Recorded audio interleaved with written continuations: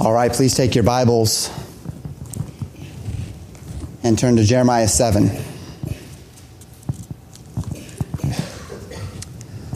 Starting this week, a two-part sermon in Jeremiah 7. As distinguished from just spending 2 weeks in the chapter, this week I am going to preach the entire chapter and give just a very brief application. And I'm going to focus next week on application primarily and really exclusively. So, whereas normally as I teach on any chapter or in any passage, we have a period of understanding, right, where we understand what the Word of God says, and then the next thing that we do is then we go into application and take that period of application. I felt it important this week that we draw out the entirety of the chapter, and then due to the nature of the application, I'm going to be giving you some history, some context and such within application. I thought that focusing next week on primarily a few concepts found in Jeremiah 7 and the application thereof would be appropriate. So that's what we're going to do. Walk through the exposition of this passage, and we're going to see many of the same principles that we found over the past 2 weeks. That these people delighted in their sin rather than delighting in the Lord. And this brought about great judgment. The people sought religious observance and hypocrisy over genuine faith, and this too brought about great judgment. But one of the things that we'll draw out, particularly over we'll emphasize next week, draw out beginning this week, is the fact that their wickedness was not just wicked deeds that were, it's not just they did something and then they were punished, or they did wrong and then they saw the consequence. But their evil built in their lives. It brought about a culmination that put them in a place that we would never imagine anyone that associated with the Lord would ever get to. It brought them to places of sinfulness that are far beyond just the individual choices that they made, and it built to a lifestyle. It built to a darkness that had enveloped them that they simply did not see. Next time we're together, we're going to learn some history, and we're going to see where some of these evils find their place even in our culture today and throughout church history. Focusing on two tremendous evils that have plagued society, particularly in the last several generations. But today we do walk through the exposition, and we are intending to get through all of Jeremiah 7. We'll begin in verses 1 and 2, where the Bible says this: "The word that came to Jeremiah from the Lord, saying, Stand in the gate of the Lord's house, and proclaim there this word, and say, Hear the word of the Lord, all ye of Judah, that enter in at these gates to worship the Lord." So today we enter into a new message from the Lord by the prophet Jeremiah. We know that this is a new message based upon these literary cues that we see, right? We'll see this statement like we see here in chapter 7, verse 1, the word that came to Jeremiah from the Lord, something to that effect. "Then the Lord spake unto me, saying," and these transitions help us understand that we're going to something new, that there was a message that Jeremiah gave, and now that message is over. We don't know how much time is between these messages. We don't know if there are gaps of minutes, or if there are gaps of days, or if there are gaps of hours, or if there are gaps of months between these various messages. We know, generally speaking, how long the ministry of Jeremiah was. It was many years long, and we know these things. And so we just kind of take these in stride, right? We know that this is a new message, so we transition our minds ever so slightly into the thought that this is something new. This is a new time, maybe a new group of people. And we do, in fact, find in this context a different group of people that is being spoken to. Not that he's no longer speaking to Judah. Of course, we saw in one of the messages earlier in the book that he was speaking to the northern tribes of Israel. But we see here that Jeremiah is commissioned to a particular environment. And the environment to which Jeremiah is commissioned is the gate of Solomon's temple. So God tells Jeremiah, go stand in the gate of the Lord's house and proclaim this message. Now, this would be, of course, the entrance to the national place of worship. This is where priests would gather. This is where laymen would come to offer their sacrifices unto the Lord.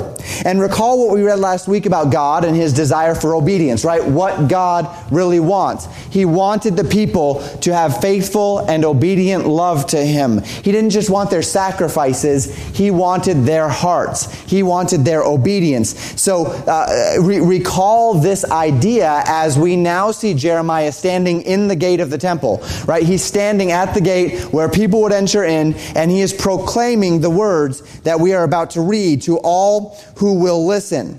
He is pinpointing an audience that needs this message the most. But he's also going to find within this audience the group of people, if I can put it this way, who will be most resentful to hearing a message that tells them that their religious actions simply are not enough to please God. That it simply is not enough that they can just do religious things and thus make God happy, even though their hearts are far from Him. And the message begins with quite a direct statement to God's intended audience. He says, "Hear the word of the Lord, all ye of Judah, that enter in at the gates of the worship to worship the Lord."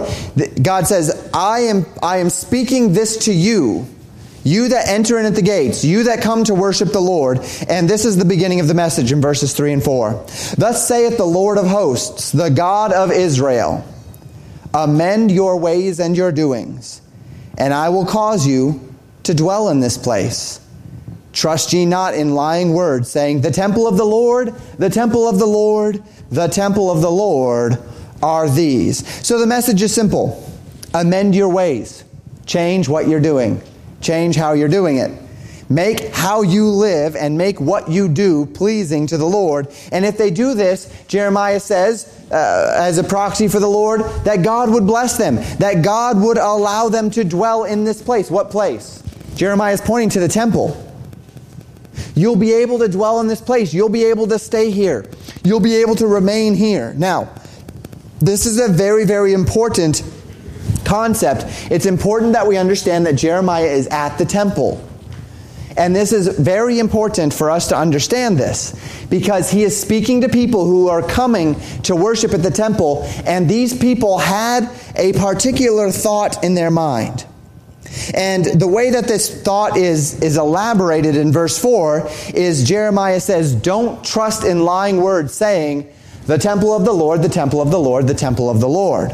An interesting thing to say 3 times. We might presume that as Jeremiah is saying this, perhaps he's pointing. The temple of the Lord, the temple of the Lord, the temple of the Lord are these. The idea being that he's saying this is the temple of the Lord. This is this is the dwelling place of God. Don't be deceived by lying words saying this. The idea behind this statement, well, it was the temple of the Lord, right? Why is that a lying word that this is the temple of the Lord? The idea behind this statement, the thing that makes it lying words, is that there were many prophets and priests who insisted that because the temple of the Lord is the house of God, that He would never allow the city or that temple to be destroyed. And rather than seeing this as a blessing to be preserved, the nation saw it as a right to be exploited. In other words, they saw themselves as immune to a certain level of destruction because God's temple was there. Jerusalem can't be overthrown. The temple's here. This is God's house. God wouldn't allow that to happen to His own house. And so they kind of thought that they lived within this protective bubble where, enemies might get close, and the other cities of Jerusalem of Judah might fall. But remember, he's speaking to those who are worshiping in the temple. Maybe these people say, look, I don't care if Hebron falls. I don't care if Bethel falls. I don't care if these places fall. Jerusalem will not fall. I don't care if those places fall. Jerusalem will not be overthrown. The temple is here. This is God's house. He will defend his house. He won't let it be overthrown. And God says that's a major mistake for you to assume. Don't assume this. But to this point, that assumption had been kind of understandable. There had been many times in the history of the nation where their backs were against a wall and God had miraculously preserved them. And perhaps the best known one, as it relates to the time after the temple had been built, was in the days of Hezekiah. In the days of Hezekiah, the nation of Judah was invaded by the Assyrian army. This was not long after the Assyrian army had taken the entire nation of Israel into captivity. So we're talking some 120 years before what Jeremiah is saying on this day. And at that time, remember, Israel had been taken into captivity by the Assyrians. And now they were beating at the door of Judah. They were knocking at their door. They were stronger. They were wealthier. Their armies were massive and they were powerful. From a material perspective, Judah had absolutely no chance against the nation of Assyria. So the city of Jerusalem is surrounded. And the Assyrian general is a man named Rabshakeh. And he had a message for the king. We read about it in 2 Kings chapter 18, verses 19 through 22. The Bible says this, "And Rabshakeh said unto them," this is actually specifically to the people, not yet to the king. He says unto the people, "Speak ye now to Hezekiah. Thus saith the great king, the king of Assyria, What confidence is this wherein thou trustest? Thou sayest, but they are but vain words, I have counsel and strength for the war. Now on whom dost thou trust, that thou rebellest against me? Now behold, thou trustest upon a staff of this bruised reed, even upon Egypt, on which if a man lean, it will go into his hand and pierce it. So is Pharaoh, king of Egypt, unto all that trust on him. But if ye say unto me, we trust in the Lord our God. Notice Lord there is capital L, capital O, capital R, capital D. Rabshakeh invoked the name of Jehovah here. He didn't just say, if you trust in your gods. He actually said, we trust in Jehovah God here, right? So he knows who Judah claims to serve. If ye say unto me, we trust in the Lord our God, is not that he whose high places and whose altars Hezekiah has taken away, and has said to Judah and Jerusalem, ye shall not worship before this altar in Jerusalem? So Rabshakeh says there's no kingdom with the strength to thwart them. He says, what are you going to trust in? Are you going to trust in Egypt? He calls Egypt a bruised reed. He says they're weak. They have no power to be able to come against me. He says, and then if you trust in Jehovah, and this is where, of course, he misunderstands Jehovah. Of course, he's a pagan. He would misunderstand Jehovah. He says, isn't that the same God that when Hezekiah became king, he destroyed his altars and his high places? Well, no, right? He destroyed the high places that they worshipped in the name of Jehovah, but in fact it was idolatry. But that's the idea. That's what Rabshakeh understands. That's what Israel had done, right? They worshipped the golden calf of Jeroboam, and they called that Jehovah. So there was this mixed worship. And so Rabshakeh doesn't understand, but this is the idea. He says, your God can't stand up against me. Isn't that the same God that Hezekiah has been ignoring, has slighted? You think he's going to stand up for you?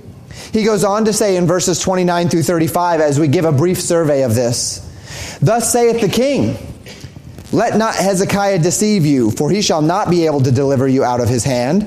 Neither let Hezekiah make you trust in the Lord, saying the Lord will surely, notice again, it's Jehovah, capital L, capital O, capital R, capital D. The Lord will surely deliver us, and this city shall not be delivered into the hand of the king of Assyria. Hearken not unto Hezekiah, for thus saith the king of Assyria, make an agreement with me by a present, and come out to me, and then eat ye every man of his own vine, and every one of his fig tree, and drink ye every one of the waters of his cistern, until I come and take you away to a land like your own land, a land of corn and wine, a land of bread and vineyards, a land of oil, olive, and of honey, that ye may live and not die. And hearken not unto Hezekiah when he persuadeth you, saying, the Lord will deliver us. Hath any of the gods of the nations delivered at all? his land out of the hand of the king of Assyria?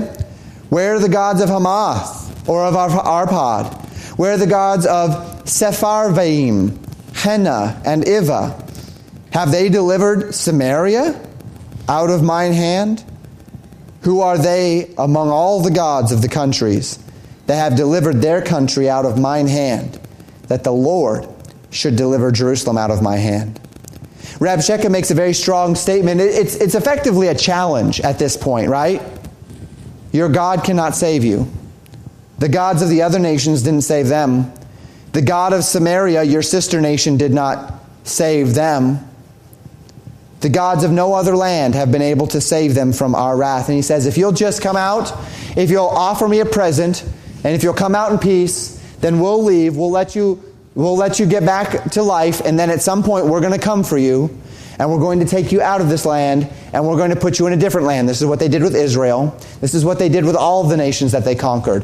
They were a brutal conquering nation, and once they had conquered the nation, they would take those people, they would strip them from the land, from their from where they inhabited, and they would mix them among the Assyrian people so that it would break down their cultural distinctives. And by breaking down their cultural distinctives, they would not be interested, they would not have the will to rise up in rebellion. If you leave a people, if you subjugate a people but then leave that people intact, then at some point nationalism is going to revive itself in that people. And that people is going to seek to cast off their oppressors. But if you take that people that you have subjected and you assimilate them, intermingle them with your own culture, then and separate them one from another, then it breaks down the cultural distinctives, and it creates a situation where they're less likely to revolt. So we have that sort of an idea here. So King Hezekiah hears this decree, and he responds this way in 2 Kings 19, 1 and 2. And it came to pass, when Hezekiah heard it, that he rent his clothes and covered himself with sackcloth and went into the house of the Lord. And he sent Eliakim, which was over the household, and Shebna the scribe, and the elders of the priests, covered with sackcloth, to Isaiah the prophet, the son of Amos.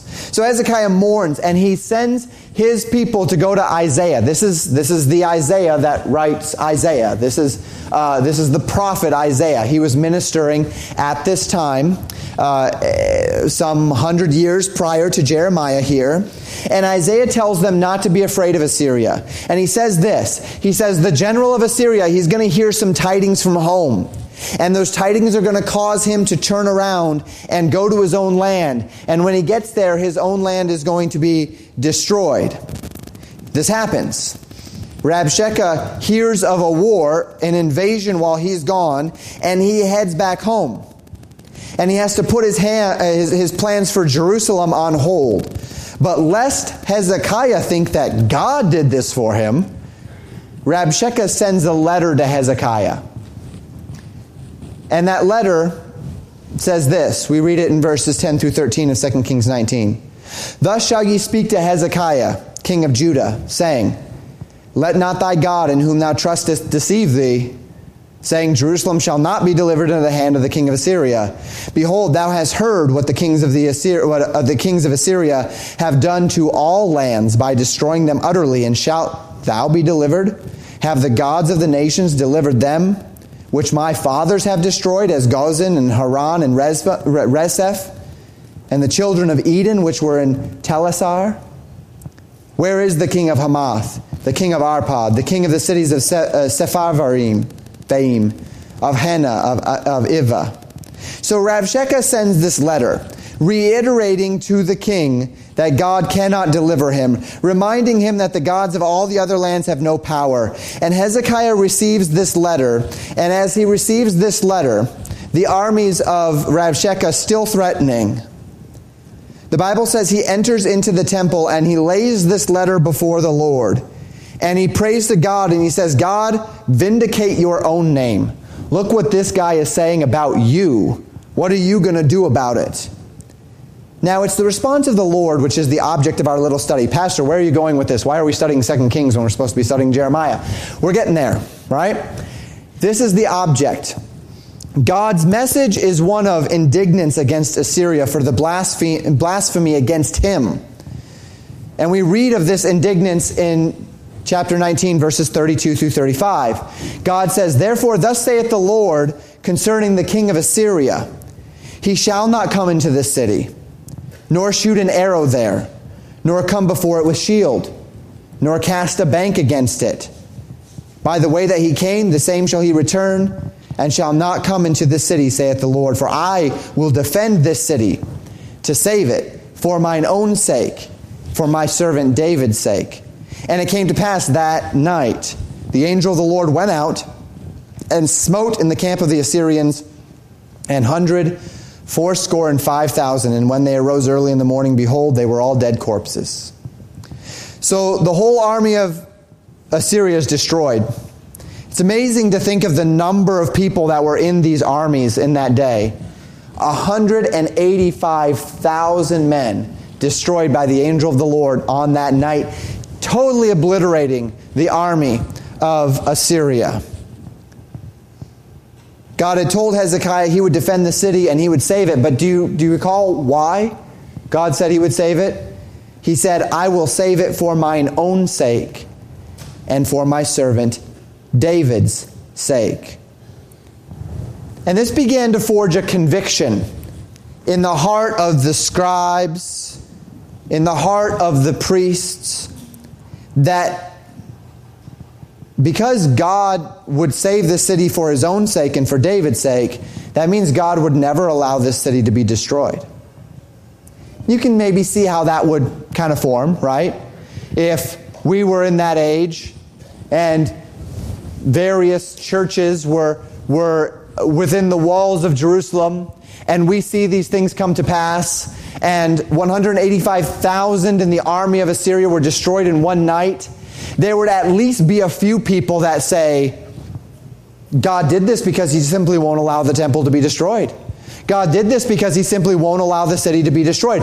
That might be a reasonable idea, but it's still a wrong idea. That is not why God defended Jerusalem. That's not what God was saying here. What God was saying here is that he was going to defend his power and might against the blasphemies of Rabshakeh. That for his own name he was going to defend the city because Rabshakeh said, "Nothing can save you. Your God can't save you." And God said, now I've been challenged.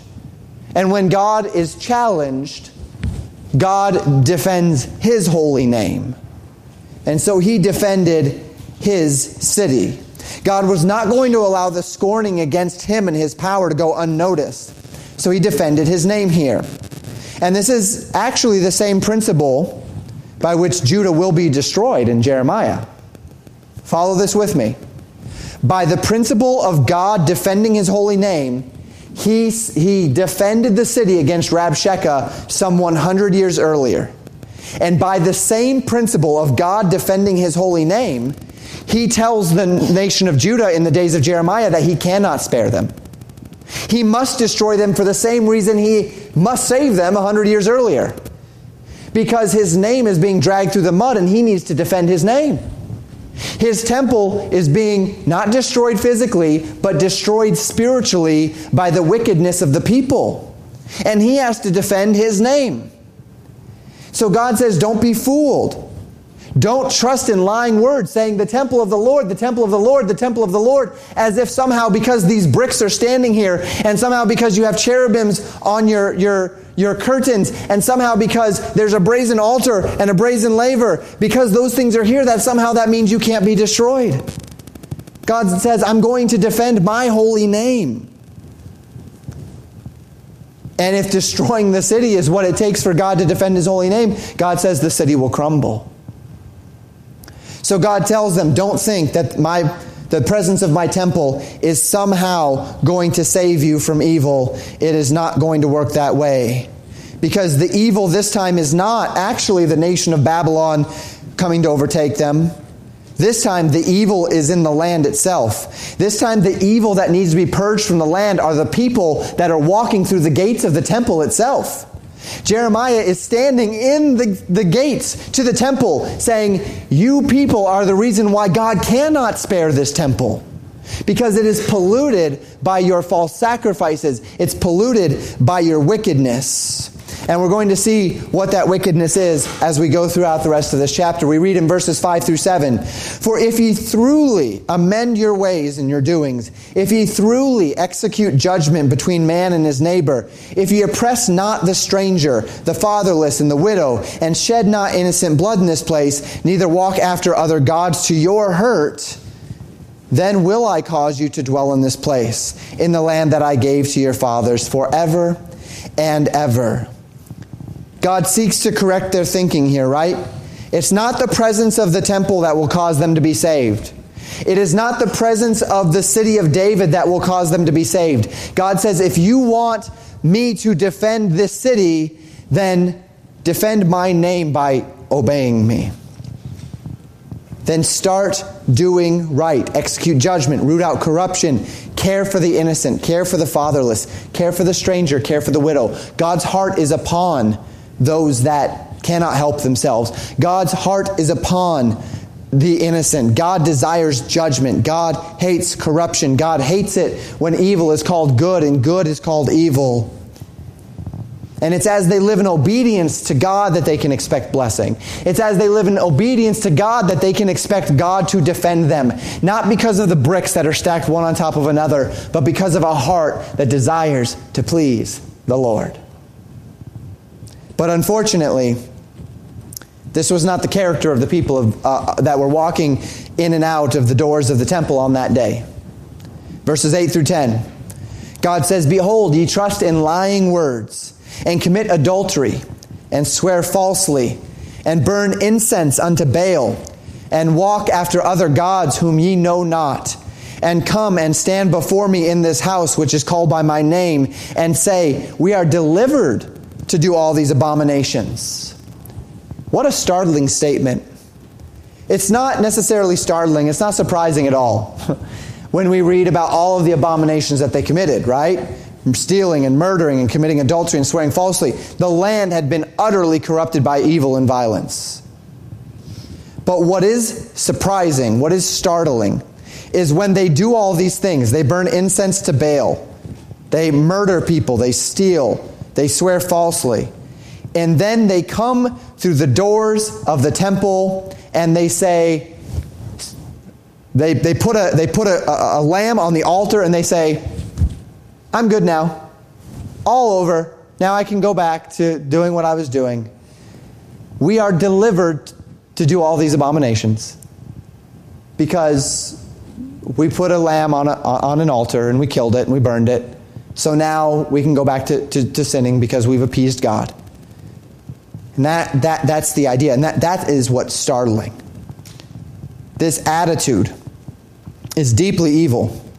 But it's always been a temptation for those who have in any way, shape, or form been a recipient of some sort of grace or mercy, hasn't it? It's always a temptation in the heart of a human touched by sin to see how much they can get away with. And to think that, well, if there's some way I can have my cake and eat it too, right? If there's some way I can be forgiven for these sins and yet do these things that I still want to do, then let's do that. And God says, don't fool yourself into thinking grace and mercy means that, because it doesn't. We'll come back to that in a little bit. Verses 11 and 12. Is this house, which is called by my name, become a den of robbers in your eyes? Behold, even I have seen it, saith the Lord. But go ye now unto my place which was in Shiloh, where I set my name at the first, and see what I did to it for the wickedness of my people Israel. So God asks, has this house become in your eyes a den of robbers? Because in my eyes it sure is. We spoke several weeks ago of the idea which God had espoused, that the leaders in the land were getting rich off of the religious devotion of the people. Do you remember when we talked about that? And that the people loved to have it so. That the people had been more than willing to give money to these false teachers because these false teachers tickled their ears and told them what they wanted to hear. And so they say, hey, as long as we have somebody in spiritual authority telling us this is okay, I want that guy as my pastor, right? I want that guy as my pastor that's going to look me in the eye, smile in my face, and say, sure, you can sin. Go for it. Enjoy it. I want that. I'll give that guy my money because I want him to hang around because that's the guy that's going to make me feel good about myself. It was interesting. At the jail this past week, I came across a new guy, and he sat down and he said, I know the Bible very well. He said, I have been exposed to the Bible for any number of years, and he's struggling with addictions, as many of these people do.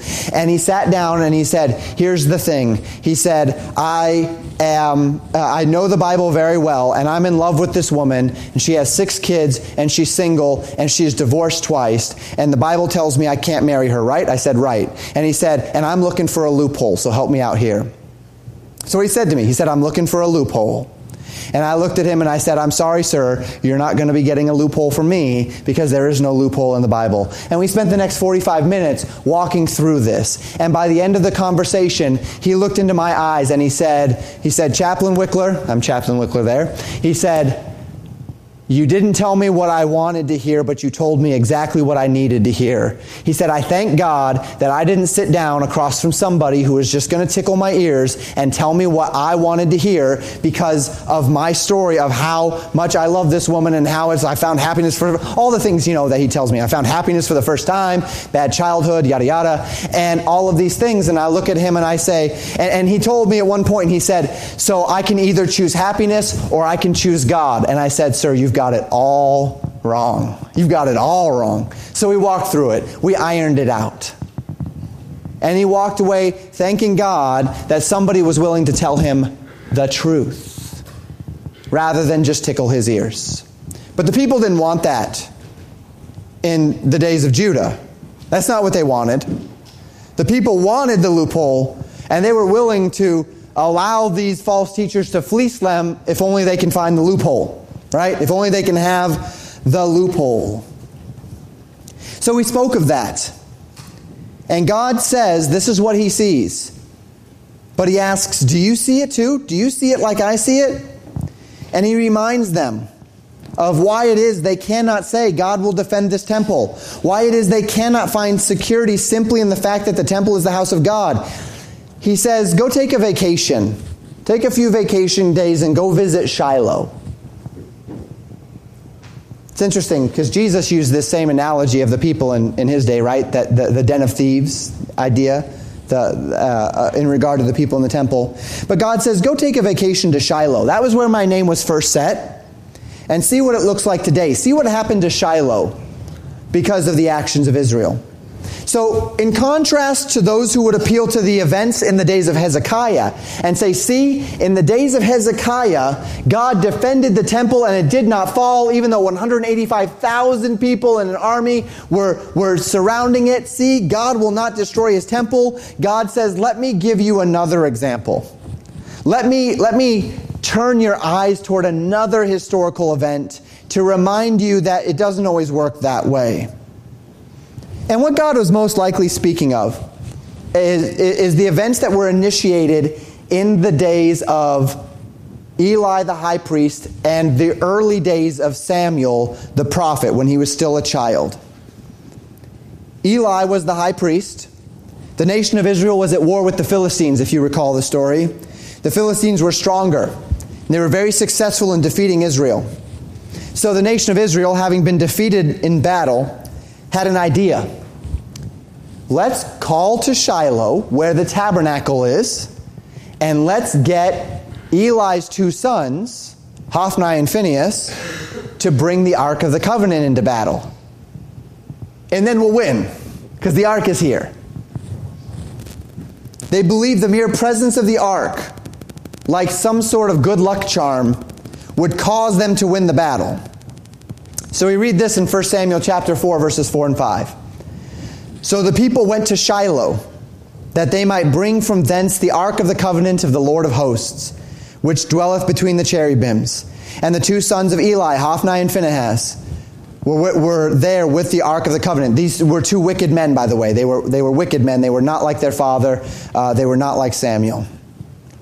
And when the ark of the covenant of the Lord came into the camp, all Israel shouted with a great shout so that the earth rang again. So the people send to Shiloh. They procure the ark. Eli's 2 wicked sons bring the ark to battle like some sort of good luck charm. And as it's coming into camp, everyone's like, yay, the ark is here. That means the presence of God is here. That means we have to win because God will defend his ark, because God will defend his presence. We don't have to repent of any sin. We don't have to do what's right. We can simply manipulate God into fighting for us by putting this box in the middle of us. That was it. That was the mindset. This box is blessing. Therefore, this box will forcibly bring the blessing of God upon us. They just needed that wooden box. They didn't need to seek the Lord. They didn't need prayer. They didn't need holiness. They didn't need righteousness. They didn't need obedience. Just the box. And because the wooden box was there, God would be forced to protect them. So what happens? Verses 10 and 11. And the Philistines fought, and Israel was smitten, and they fled every man to his tent. And there was a very great slaughter, for there fell of Israel 30,000 footmen. And the ark of God was taken, and the 2 sons of Eli, Hophni and Phinehas, were slain. So Israel is destroyed. The ark is taken. Hophni and Phinehas die. Now, did the ark of the covenant matter to God? It absolutely mattered to God. We'll see that the Philistines take the ark of the covenant and they bring it to their cities, and everywhere where the ark of the covenant goes, they're plagued. People are dying. And they place it in front of their gods, and their gods are on their faces in the next morning before the ark, right? And so the Philistines say, hey, we've had we've had this box for long enough. And they send it to the next city and say, you guys now can gloat over the box. And then that city's plagued. And to the point where they literally send the ark of the covenant back to Israel. They don't want it anymore. God is cursing them for it being with them. They want it gone because this God is powerful. This God is defending the ark of the covenant. So it did matter to God. But could the ark of the covenant thus manipulate God into blessing a disobedient people? Absolutely not. So, what happens? The ark is taken. The message comes back to Shiloh that the ark has been taken, that Hophni and Phinehas are dead. And Eli falls back in his chair because he was a fat man and broke his neck. And he died. The high priest is dead. The high priest's 2 sons are dead. The ark of the covenant is gone. Shiloh becomes a wasteland. Shiloh is done. The tabernacle has no function in Israel until David brings the Ark of the Covenant back to Jerusalem. This is the idea here. When God says, consider Shiloh. He says then in verses 13 through 15, and now because ye have done all these works, saith the Lord, and I spake unto you, rising up early and speaking, but ye heard not, and I called you, and ye answered not. Therefore will I do unto this house, which is called by my name, wherein ye trust, and unto the place which I gave to you and your fathers, as I have done to Shiloh. And I will cast you out of my sight, as I have cast out all of your brethren, even the whole seed of Ephraim. That would be the northern tribes of Israel. So God says, your fate will be no different than the fate in the days of Shiloh, when that ark that they trusted in was taken and they were smitten, and Shiloh became nothing in the land. God says, I'll do the same thing to my temple if you do not repent, because you're trusting in the bricks rather than trusting in God.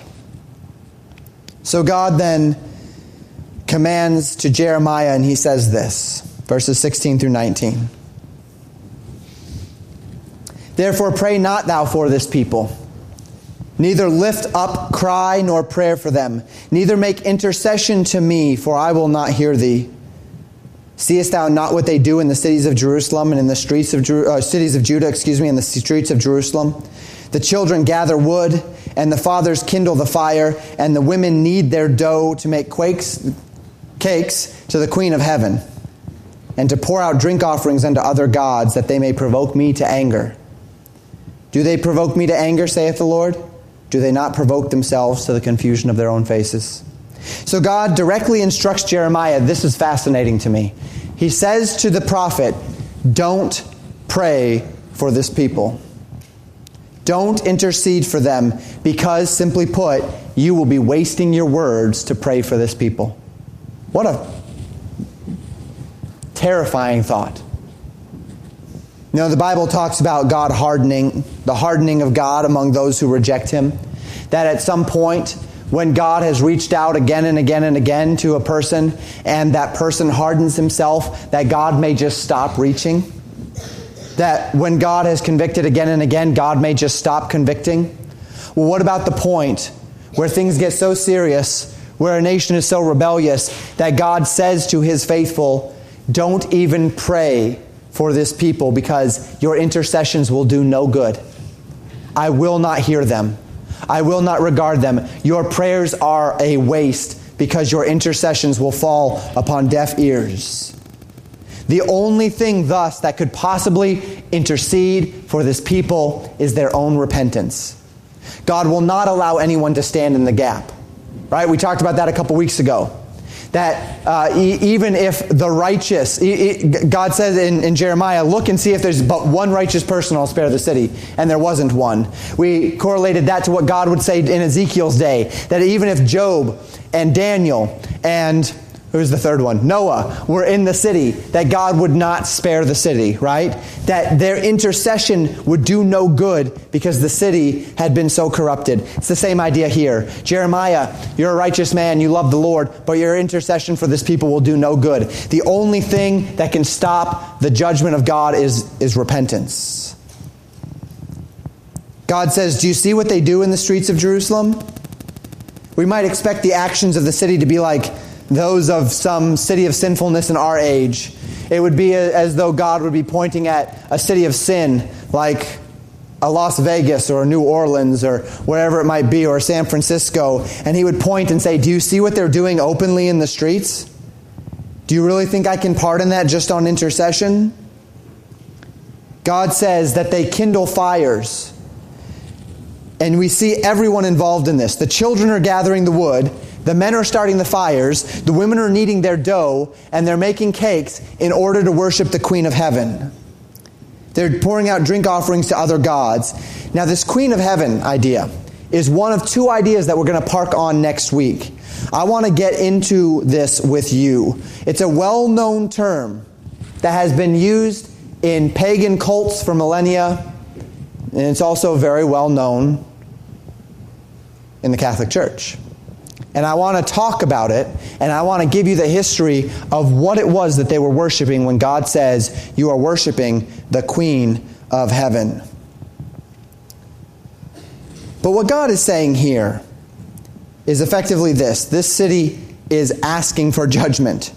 They're doing everything in their power to make God angry at them. And in fact, God is now very angry at them. They succeeded.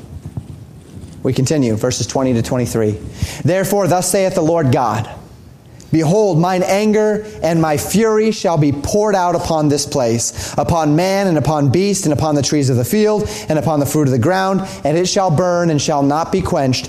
Thus saith the Lord of hosts, the God of Israel, put your burnt offerings upon your sacrifices and eat flesh. For I spake not unto your fathers, nor commanded them in the day that I brought them out of the land of Egypt, concerning burnt offerings or sacrifices. But this thing commanded I them, saying, obey my voice, and I will be your God, and ye shall be my people. And walk ye in all the ways that I have commanded you, that it may be well with you. So these statements are very similar to what we covered last week, right? The idea that God, as a matter of fact, I quoted this passage last week when I was walking through the passages of Scripture that talk about God's desire to have obedience above sacrifice. And God tells them, you've ignored my commandments. You've refused to love God as I've called you to love. You've refused to obey God as I've called you to obey. You've refused a relationship. You only want association for the benefits that it brings to you. And this is something which God, simply put, is unwilling to allow. God is not our good luck charm, which we keep in our bags for when things go wrong. And then we pull him out like a genie in the bottle and we rub him. And we say, God, I'm going to serve you this week. Now help me. God, I'm going to go to church so that you'll help me.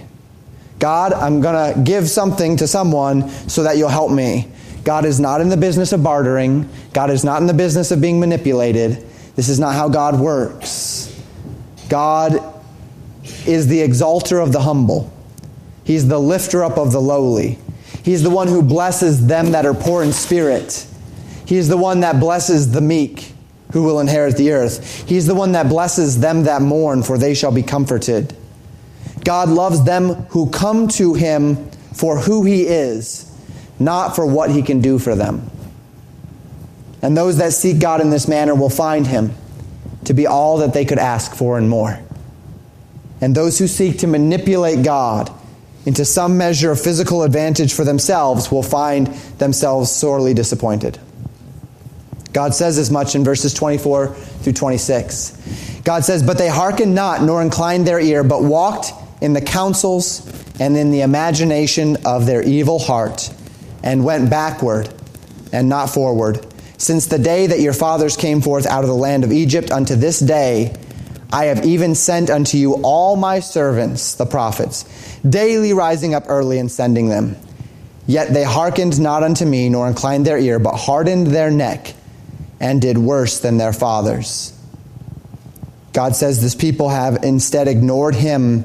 He sent His servants. He sent the prophets to call them. He sent His prophets and His priests and His scribes to call the people back to Him, and they have not listened. He says, instead of going forward, you've gone backward. You've gone the wrong direction. You've gotten worse. You've hardened your hearts. Have you ever seen this before? It's not so much a thing, and you can kind of see humans harden their neck, but it's particularly kind of one of those things that you can see in animals, where horses or dogs, where you tell them to do something. I call out to my dog, and I want her to come, and she kind of does this little thing where she cocks her neck and like, I'm not going to listen to you. My wife sent me a picture of my daughter. My wife is in Georgia, and my daughter, Erin A., gets into these little moods from time to time where she likes to ham for the camera, but every once in a while she gets in one of these moods, and one of the pictures is her on this little bike, and her eyes are just like this, like so purposefully not looking at the camera, like as purposefully as possible in that mood. I'm not going to look at the camera. I'm not looking at you. It's not going to happen. And that's the idea there, that she kind of hardened herself. You can see the tension as she just looks down, like, I am not going to look at that camera. That's the idea here. You have hardened your neck. You're being stubborn. You have purposed to resist. They've shut their ears to wisdom. And there comes a point when those under an authority shut their ears to wisdom, that authority must lay down the hammer and bring them into submission. Verses 27 to 29. "Therefore thou shalt speak all these words unto them, but they will not hearken to thee. Thou shalt also call unto them, but they will not answer." Remember, who is this that he's talking to? He's going to talk to the people at the gate. God says, you're going to say all these words to them at the gate of the temple, and they're not going to listen to you. Verse 28, "But thou shalt say unto them, This is a nation that obeyeth not the voice of the Lord their God, nor receiveth correction. Truth is perished and is cut off from their mouths. Cut off thine hair, O Jerusalem, and cast it away, and take up a lamentation on high places, for the Lord hath rejected and forsaken the generation of His wrath." So God says, Jeremiah, continue to speak, but they're going to continue to ignore you. And here Jeremiah is. He's standing at the gate of the temple. He's speaking to the people, whom one would expect to be the most interested in this message, right? The most devout in Israel, in Judah. But they aren't interested in the word of the Lord. They're only interested in what they think God can do for them. They will not listen. They will not be corrected. They will not delight in the law of the Lord. Truth has no bearing in their decision-making process. God calls them to repent, to cut off their hair. That would be the symbol of mourning. That they would cut off the ornament of their grace, as a woman who in mourning would cut off her hair, as a man in mourning would shave his head, as a sign that the ornament of their power and of their splendor has been lost as they mourn in their grief. And as God has been describing this, He has been describing a process of sin upon sin and upon sin, of murder and adultery and theft and idolatry, and it leads to a culmination. And we find this culmination expressed in verses 30 to 33. For the children of Judah have done evil in my sight, saith the Lord.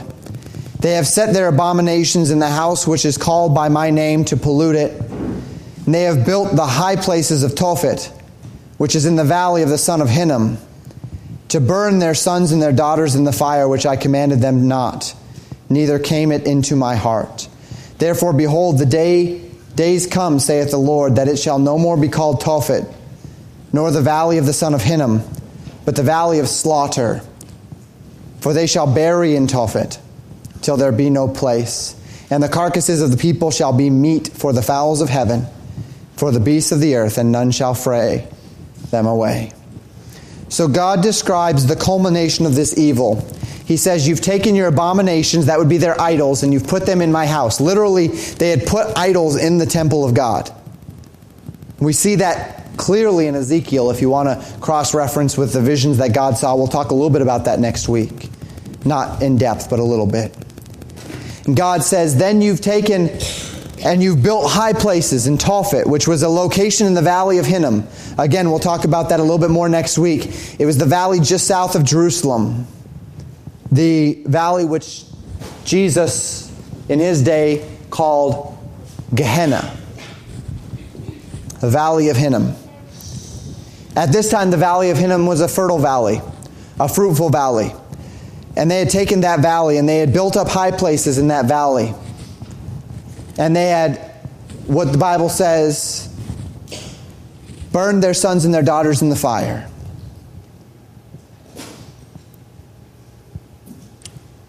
A demonic sacrifice of evil to the god Molech. And this is the second topic that we're going to focus in on next week. We're going to focus in on the concept of the Queen of Heaven and what that means. And we're going to focus in on this concept of the sacrifices to Molech. So evil was this place in the eyes of those who returned from captivity that, as I mentioned, it became Gehenna, it became a trash heap. But in this day, God says, here's what's going to happen to this valley. The valley which you call Hinnom is going to eventually be called the Valley of Slaughter. And it's going to be called the Valley of Slaughter because so many of you are going to die in that valley that there's not even going to be enough room to bury you all. And then the birds are going to come and they're going to pick your carcasses clean, and there's not even going to be anyone alive left in the land to chase the birds away, much less to bury anyone. And that comes from the sin that was done in this valley. We're going to focus in on that next week and understand the grave danger, the grave evil of human sacrifice. And we're going to again see how that has bearing upon our culture today through the evil of abortion. Our text concludes in verse 34.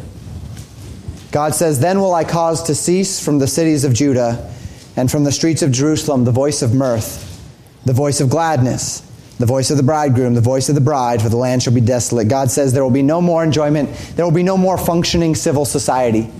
God is warning them that He is going to cause it to cease. And we've seen that several times. We see it again in a slightly different way to a slightly different audience. And I simply want to say one thing. As I mentioned, next week is going to be application. I'm not going to dwell on application this week. It's truly a two-part sermon. This week was understanding, next week is application. But I do want to bubble up to the surface a thing which I've said several times. We considered it last week, we considered it the week before, we've seen it throughout, but just a reminder to bubble up to the surface as we walk through this week. Remember, God's people are not immune from God's judgments. Forgiveness is not allowance. Grace is not license. I think that as we read through Jeremiah, this is one of the things that bubbles up to the surface so clearly and so directly. This is one of the things that Jesus draws on directly throughout the course of His ministry. That when Jesus says, as we read last week, woe unto you, scribes and Pharisees, hypocrites.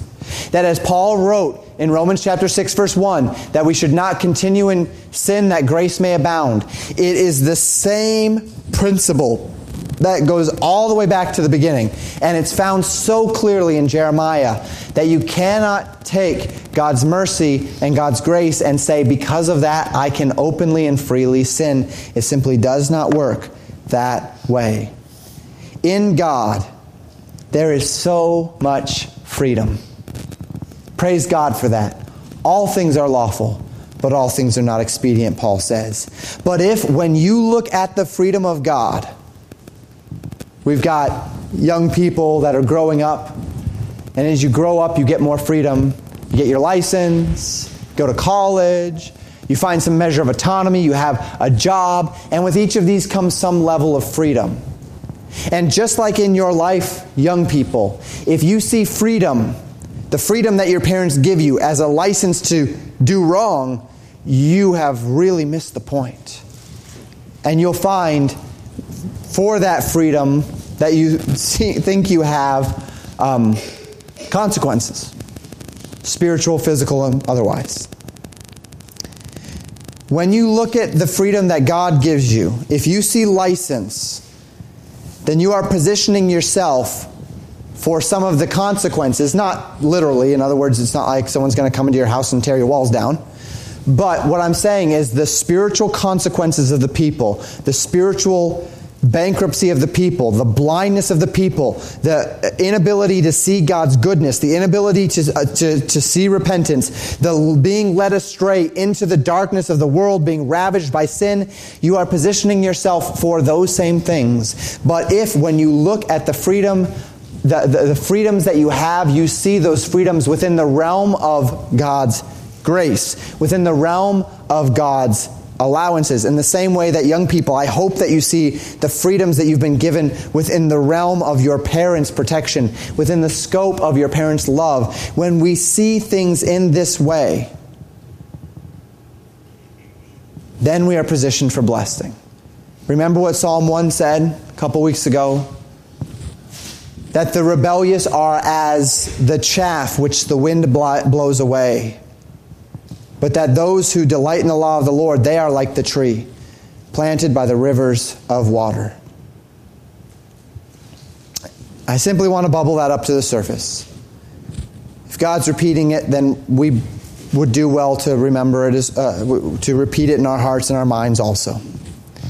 Next week, come ready to learn some interesting things. It will be academically stimulating, for sure, but more so, I hope it opens your eyes a little bit.